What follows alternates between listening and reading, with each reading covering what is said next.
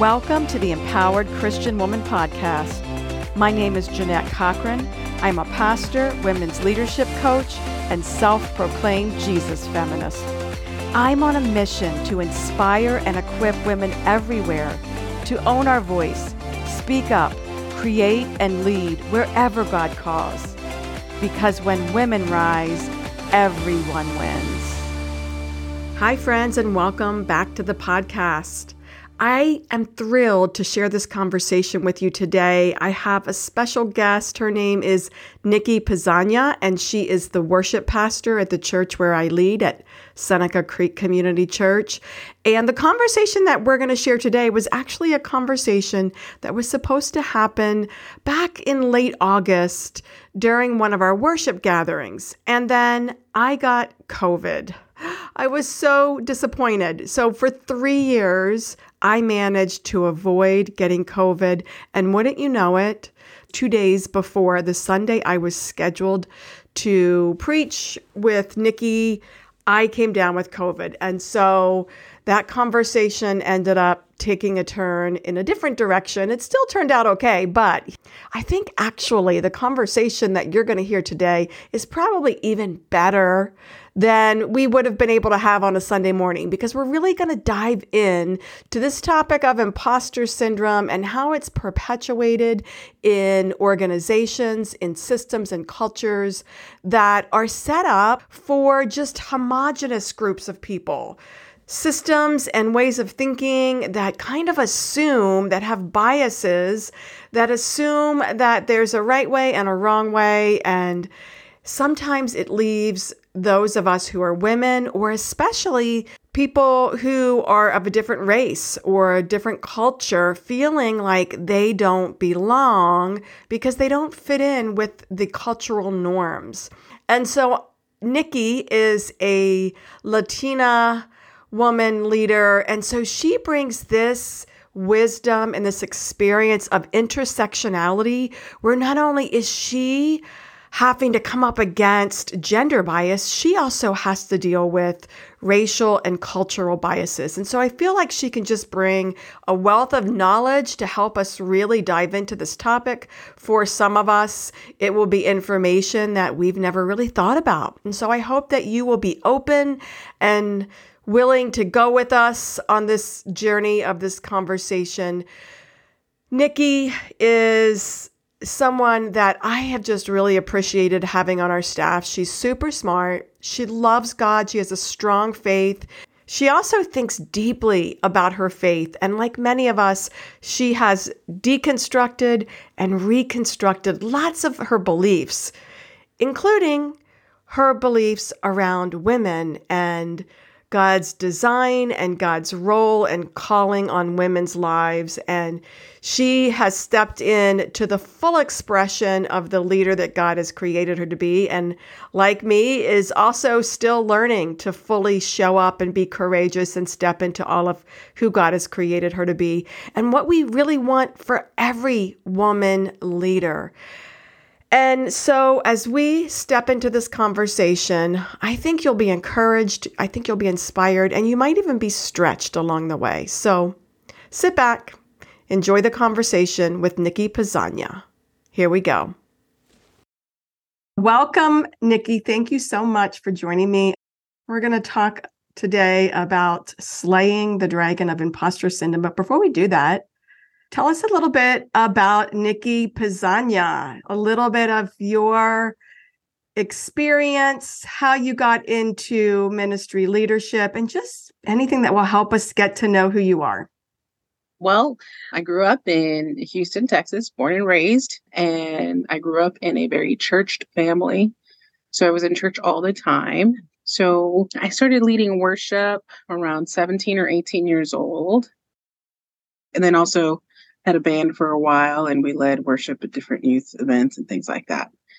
But I guess I started because I just liked singing, and I was like, I want to sing. And so then the worship leader at the time was kind enough to give me space to lead. And that's kind of how it started. And now we have the blessing of having you at Seneca Creek. How long have you been at Seneca Creek Community Church? A little more than 2 years. So I Mm. came at the end of April, beginning of May 2021. I've loved having you as a colleague and getting to know you. And we've talked a lot, you and I, about this Yeah, thing called imposter syndrome, right? So we I have. think when you talk about women's leadership, at some point, imposter syndrome always comes up. And it does affect men, but disproportionately, it affects women, I think. And we're going to talk a little bit about why that is. Right. And this is just so that folks listening know, this is the conversation that should have happened. Right. So, yeah. Okay. So the story behind this is we were going to do this co-teaching, right? Like an open conversation. Yeah. Yeah. Open conversation between two women leaders during one of our worship services. We were getting all creative, so excited. Let's slay the imposter syndrome dragon. And the dragon of COVID got me. Yeah. It's not gone yet. Yes. I'm still dealing with remnants of COVID. So that's why we're going to have this conversation, though. I said, let's do it on my podcast. Maybe this is really where the conversation platform was supposed to happen all along. Yeah. Who knows? But this is a very different feel, definitely, than it's just, I mean, leading up to that Sunday, you and I were having several conversations. And it felt very comfortable and like natural for me.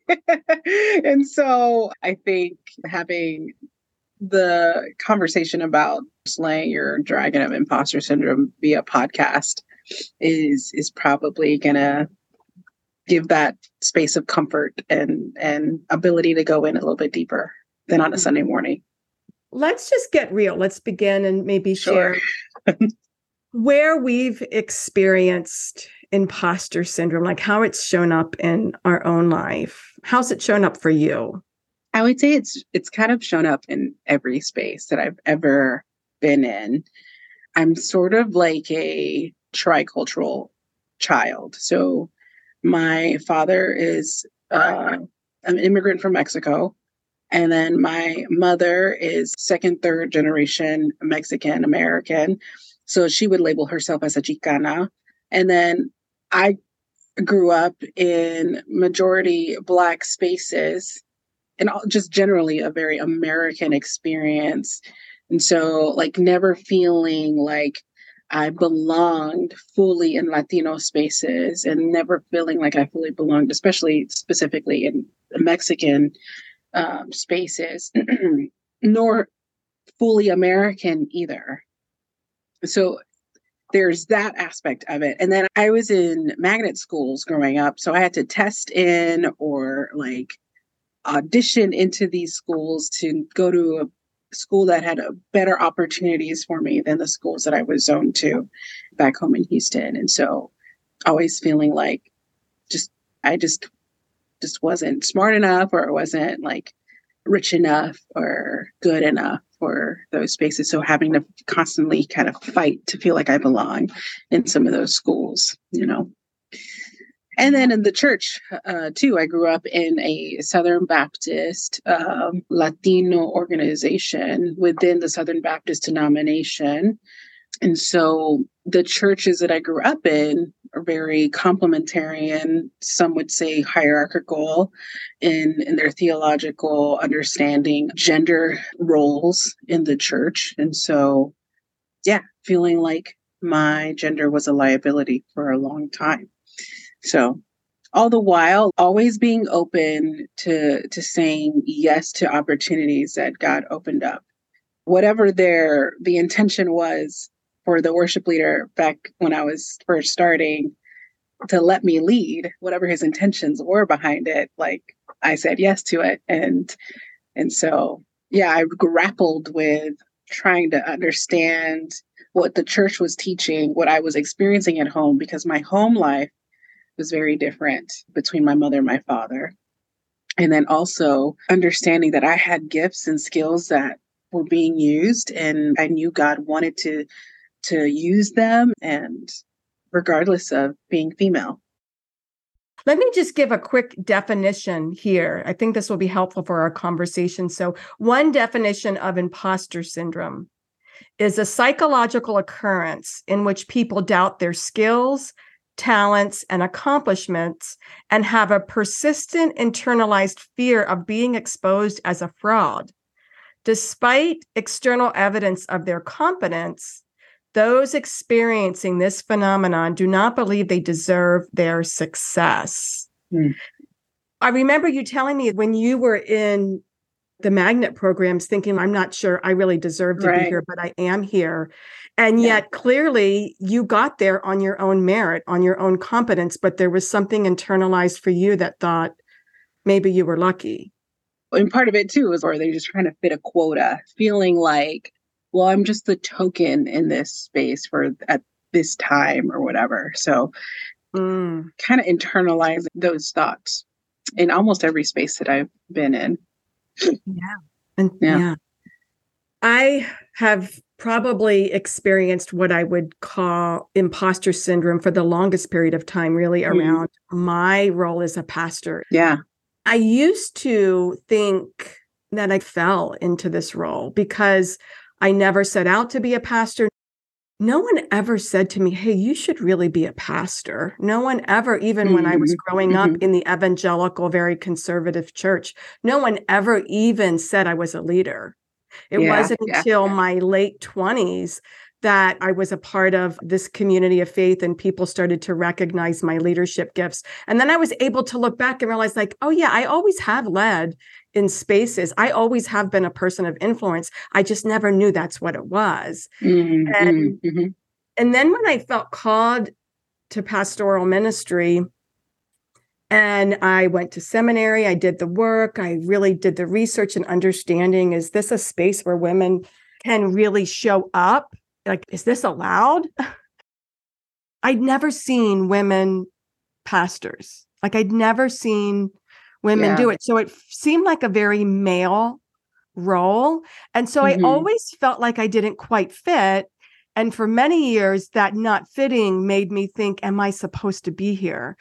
It wasn't until doing a lot of work in really coming to understand who God had created me to be and to recognize imposter syndrome for what it was, realizing that, no, it wasn't that I didn't belong here. It's that these systems and these characteristics that I've been told are what a pastor is and what a pastor looks like and what a leader is are just different than who I am, and that there are other forms and expressions that I started to really own. Like, no, I do belong here. I'm not an imposter, and began to feel more comfortable in these spaces. But it really took a lot of work, inner work, and showing up with courage to be who God called me to be, to really slay what I would call imposter syndrome. Yeah, and I think you touched on it too, about the fact that this is not a feeling or a mental mindset that we create for ourselves. This is a response to systems that are in place that tell us we don't belong in those areas.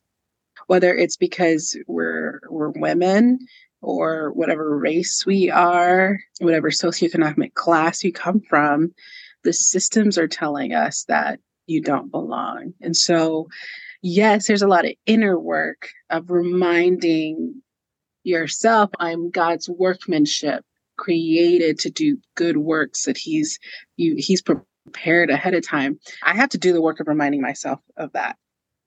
But there's also a justice aspect to imposter syndrome that you and I are in positions to start breaking down, or being part of, like, breaking down a system that tells people they don't belong. So, yeah. How do we create inclusive environments? And first step is recognizing that at times we have cultures and biases that actually are excluding people or are sending messages, even if they're not intended. The impact of those messages is to say, I'm not sure I fit. And so what are some of the things that leaders can do in order to create more inclusive environments. So what are some of your thoughts around that? Coming from the church tradition, like the Christian tradition, I was asked, like, what's my personal mission statement for worship in a class that I'm taking right now. And I was like, well, really, I want to create worship spaces and worship teams that reflect on earth as it is in heaven, right?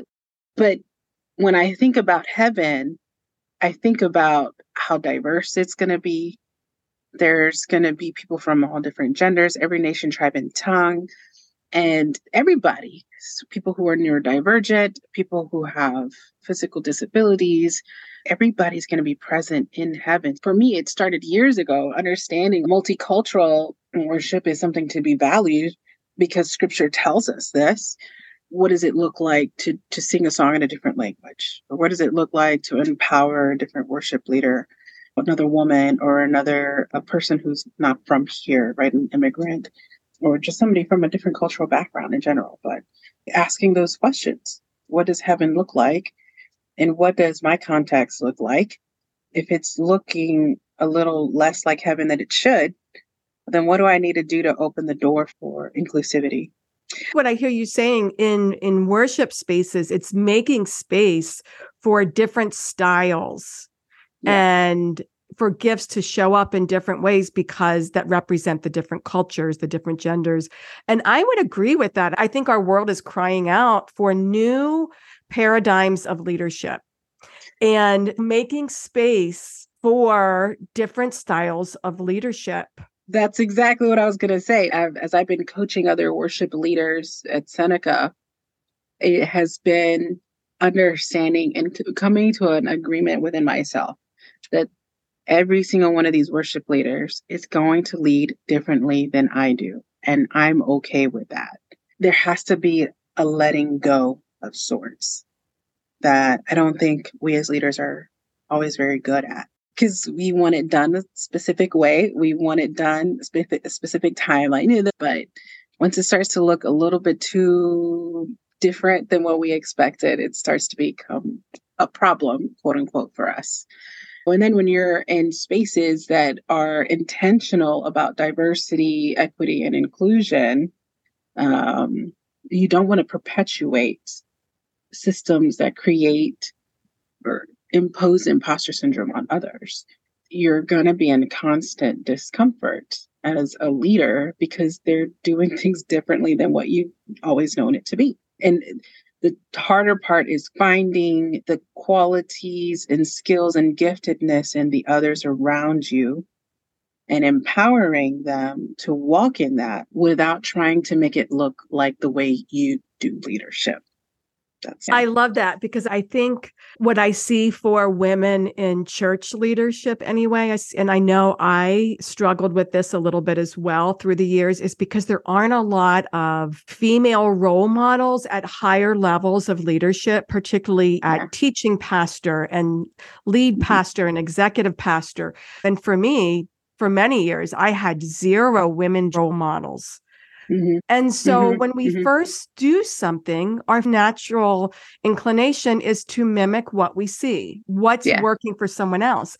And then I think, at least for me, sometimes those things that I would put on didn't fit quite well. It's kind of like putting on Saul's armor, right? And right. like, That's good.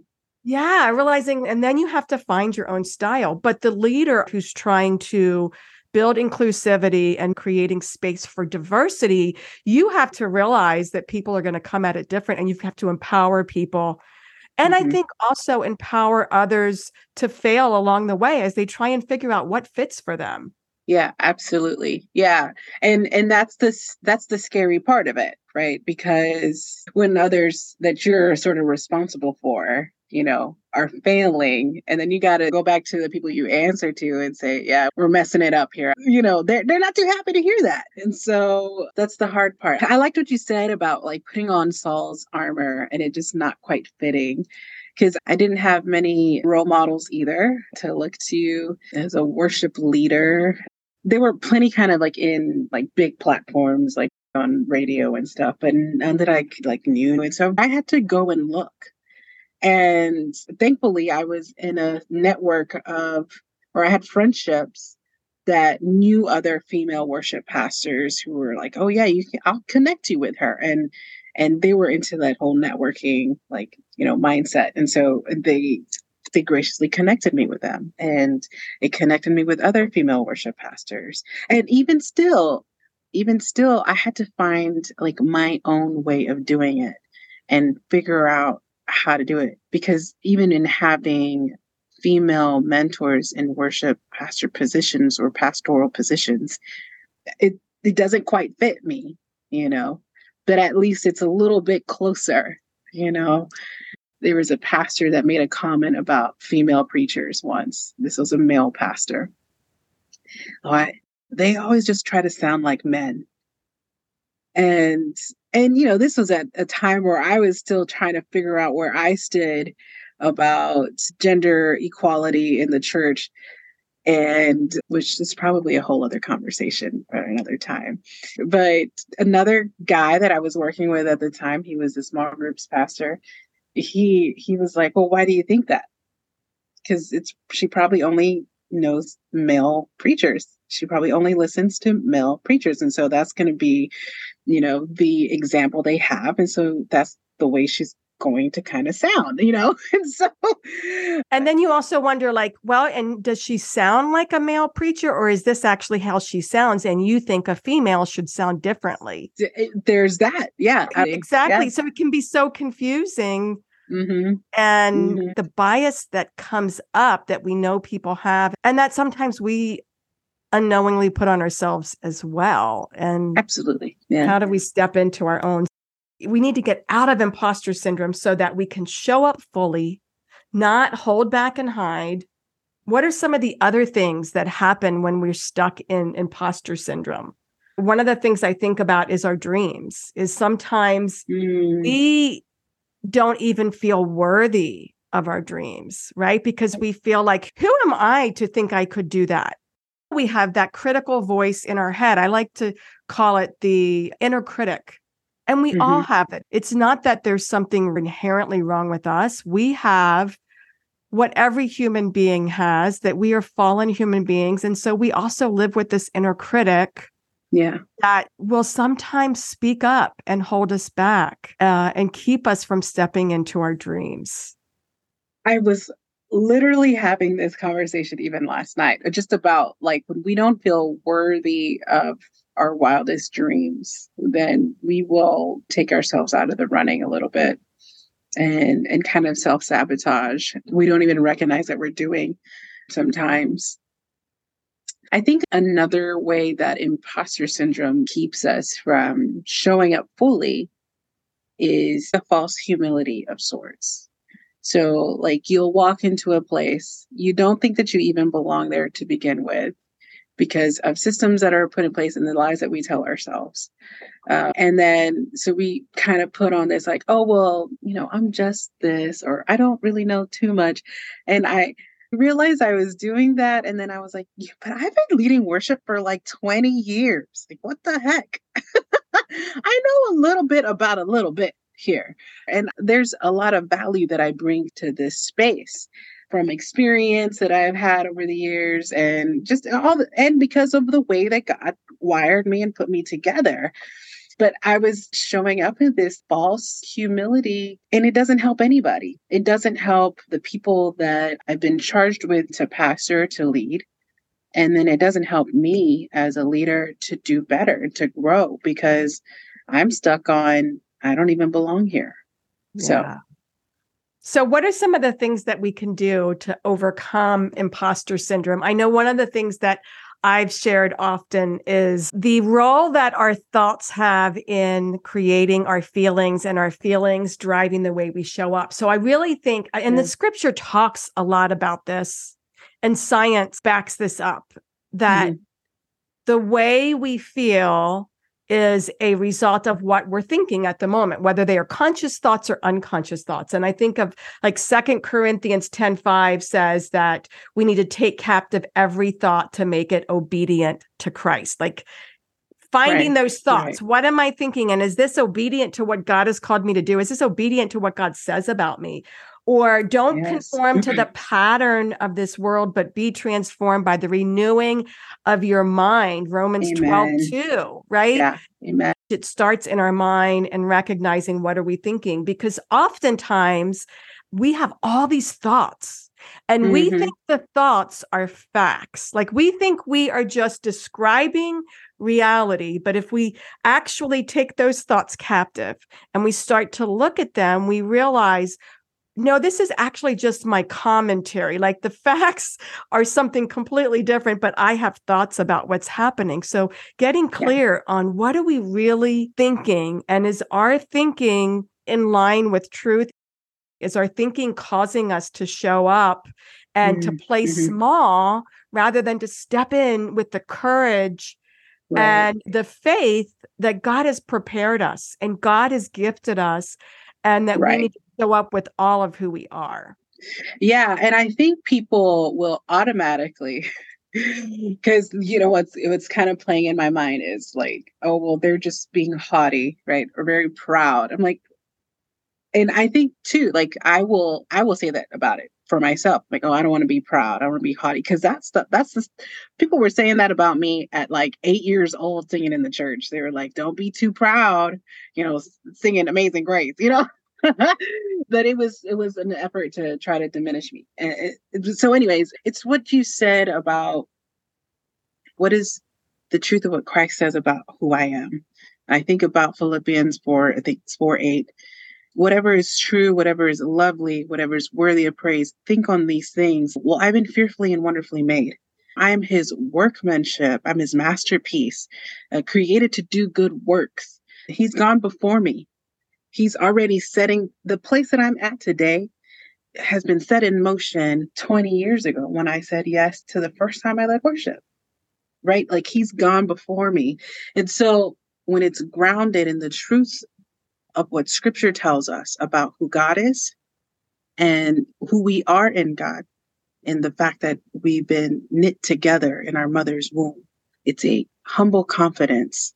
And I think it's a phrase that you've used in the past. It's a humble confidence that we can like walk in and we can carry, because it's not us, but it is us, because the one who spoke all things into existence, placed the stars where they're at, created us and gifted us. So, yeah, there's a humble confidence in recognizing I'm empowered to do this because God made it happen. And so, as we are telling ourselves our stories, how are we telling our stories? Going back to Romans 12, the renewing of our mind and renewing of our thoughts, like how are we telling our stories? It has a lot to do with helping us show up fully in spaces. And like I said, I'm still learning how to tell my story in a way that is filled with humble confidence today. I so resonate with that idea of how we tell our story, because I think that is so true. I think in anything that happens in life, there are always multiple ways to look at it. Mm-hmm. And some of those ways will serve us and some of those ways will not. And so we get to decide, how are we going to view it? That is the essence of faith in a lot of ways, just deciding, how are we going to view it?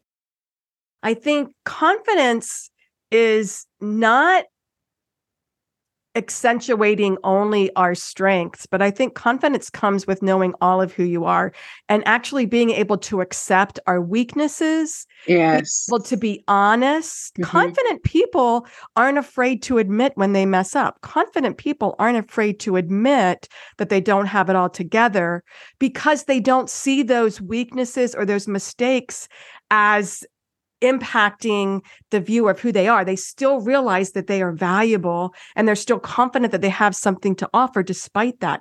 So I think that's where that humility comes. I think there's a scripture, I can't remember where it's at right now, but don't think of yourself more highly than you ought. Mm-hmm. And it's that idea, think of the truth of who you are. You are a mixture of gifts, and you've made some great decisions and you've messed up along the way too. And so we can reframe those It's kind of like we were talking about failure a bit ago and how sometimes our leaders get upset when they see things that they would identify as failing. I like to say, instead of we're failing or we failed, like, hey, we're learning.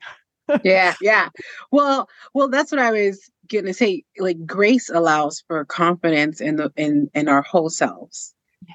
When we know I'm covered by this abundant grace, then it's easier for me to get back up again. Yeah. But when I think about some of the theological frameworks that I grew up in, where I didn't really understand what it meant to be free in Christ, and because of the grace that he lavishes upon us. And I'm not saying that, you go out and do whatever you want to do because Jesus is enough. I mean that there was a confidence in the wrestling of my faith, the wrestling of understanding who I am. And I'm okay with failing at or kind of messing up, because that's where his grace is just like, I'm inundated with it. And I think it's just going to be a lifelong journey of wrestling with God and trying to understand the Lord and understand his word and understand the Imago Dei and my humanity at the same time. When I'm thinking about showing up fully and slaying this imposter syndrome dragon, Christ has enough grace for me. And so I should also have enough grace for me as I figure that out. You talked about 5 types of imposter syndrome, and one of them was the perfectionist. And so sometimes we may think we're not wrestling with imposter syndrome, but it just shows up in different forms. And so that perfectionist, which will cause you either to not engage at all, or you engage and you're so stressed out because you're so afraid that you're going to make a wrong move. You're trying to control everything. That's exhausting. Right. And so, like you say, being able to lean in and say, I'm still enough and I'm going to make mistakes. And that's a part of the process. And I'm free and I'm confident in that. That really is where freedom comes. We also talked about the expert or the natural genius and how the imposter syndrome may show up in those areas. I think those types really help to recognize where imposter syndrome has a hold on us and we don't even realize it because it's just been the way we've operated for so long. First one is the perfectionist. You talked about that. Then you have the expert.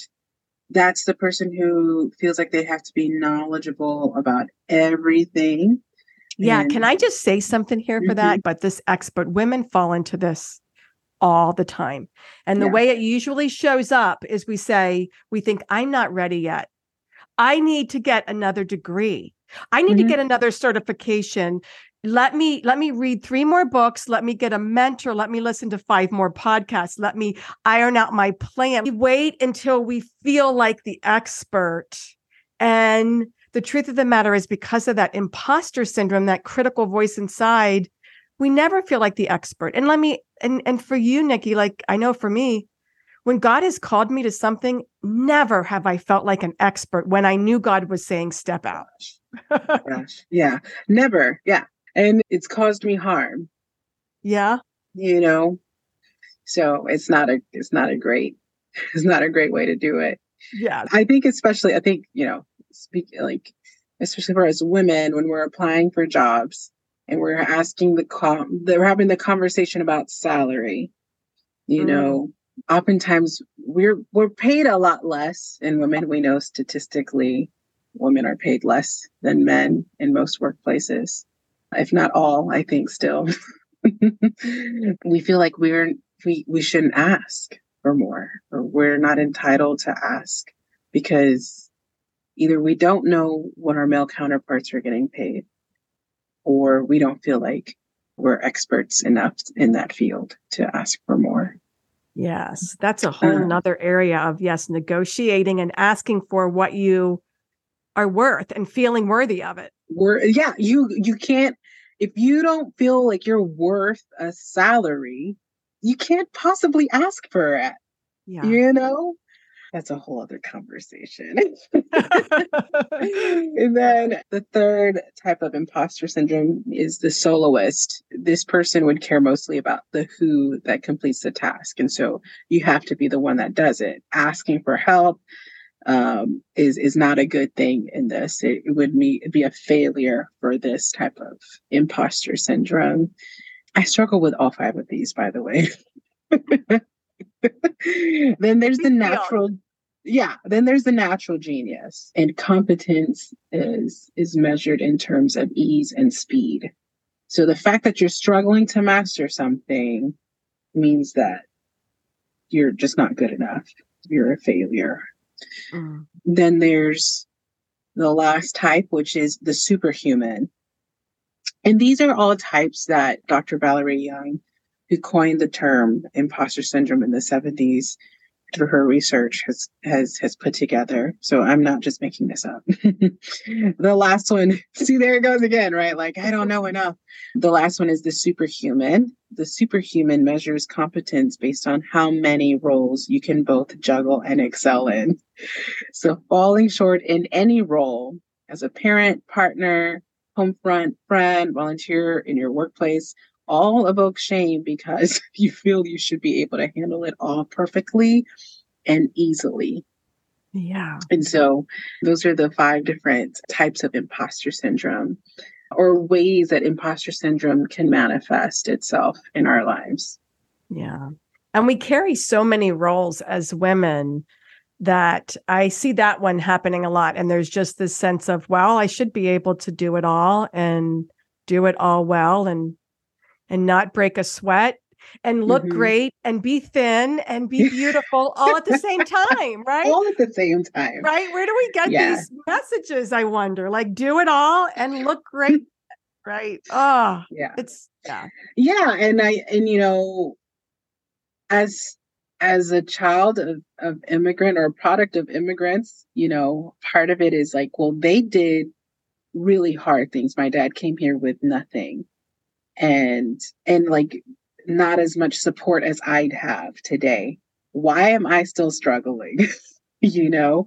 And so, you know, for those of us who are children of immigrants, we bear a lot of the weight of the responsibility of fulfilling dreams that our parents came to this country with. And so, yeah, you want to be the expert. You want to be the superhuman. You want to be the natural genius, because not being that will say that you failed your parents. Thank you for sharing that, because that's a perspective that I, as a white American, have, you know, I'm not aware of, but I can imagine all the sacrifice that your parents made. That can be a weight, and wrestling with that, how to hold that as a vision, but not a weight. Right. All the while, never feeling like Mexican enough, never feeling American enough. So you've internalized this imposter syndrome, not just with skills, knowledge, expertise, like a separate thing, like a workplace kind of thing. You've internalized imposter syndrome for like your being. It's just a little bit of another layer to that systems that have been put in place kind of tell us that we're not enough. And ultimately, the good news is, and as Christian women leaders, it is the gospel of Jesus, and really coming into knowing, not just knowing in our head, but knowing in our heart and our whole being that we are enough, and that God has fashioned us and created us with our race and our gender, and even given us the experiences for a purpose, and it is good. Yes. And it is a gift for the world. Absolutely. I have been meditating on Psalm 139 for a long time, because I've had to fully embrace what you've just said. Like, I have been knit together. I've been worked together, put together, like with intentionality. And my race, gender, skills, gifts, and perspective and experiences are all for the glory of the Lord and for my good. That's a great place to bring this into a landing. So, imposter syndrome is something that we're always going to have to struggle with in some place. It's going to show its head again and again. So, I think it's appropriate to say we're trying to train this dragon, knowing that it's just a part of the human condition. But as we lean into more fully who God created us to be, own that. And as we speak up and create where we can inclusive leadership environments, then we're going to make space for everyone to show up as their best self and who God created them to be. So what closing thoughts do you have on this idea of imposter syndrome and how we can overcome it and why it matters? I think imposter syndrome is a lie of the enemy, number one. And it's a reflection of the broken world that we live in that allows for oppressive and exclusive spaces. And so I think one of the questions one can ask themselves is, how do I perpetuate that in the spheres of influence that I have? And how can I stop that? And the other thing that I would say is part of that is partnering with Christ, because the gospel is for all people and a reflection of a heaven that is incredibly diverse and incredibly inclusive. And what a privilege it is and a joy it is to partner with Jesus in breaking down systems that perpetuate imposter syndrome. And what a joy it is to embrace it for yourselves, that gospel for yourself fully. Well, this has been great, Nicky. Thank you so much for having this conversation. This is the conversation that was supposed to happen. In God's way, in God's timing, this is the conversation that was supposed to happen. Yeah, because I mean, even in those conversations leading up to that Sunday, it was different than it was today. So yes. Thank you for having me and encouraging for me to have this conversation with you on this platform. Thanks for joining me for this episode of the Empowered Christian Woman Podcast. If you enjoyed the show, please subscribe and share it with other women in your network. For more information about me and the work that I do, check out JeanetteCochran.com. And I'd love to hear from you personally. Come join the conversation on social. You can find me on Facebook at J. Cochran Coach or Instagram at Jeanette.Cochran.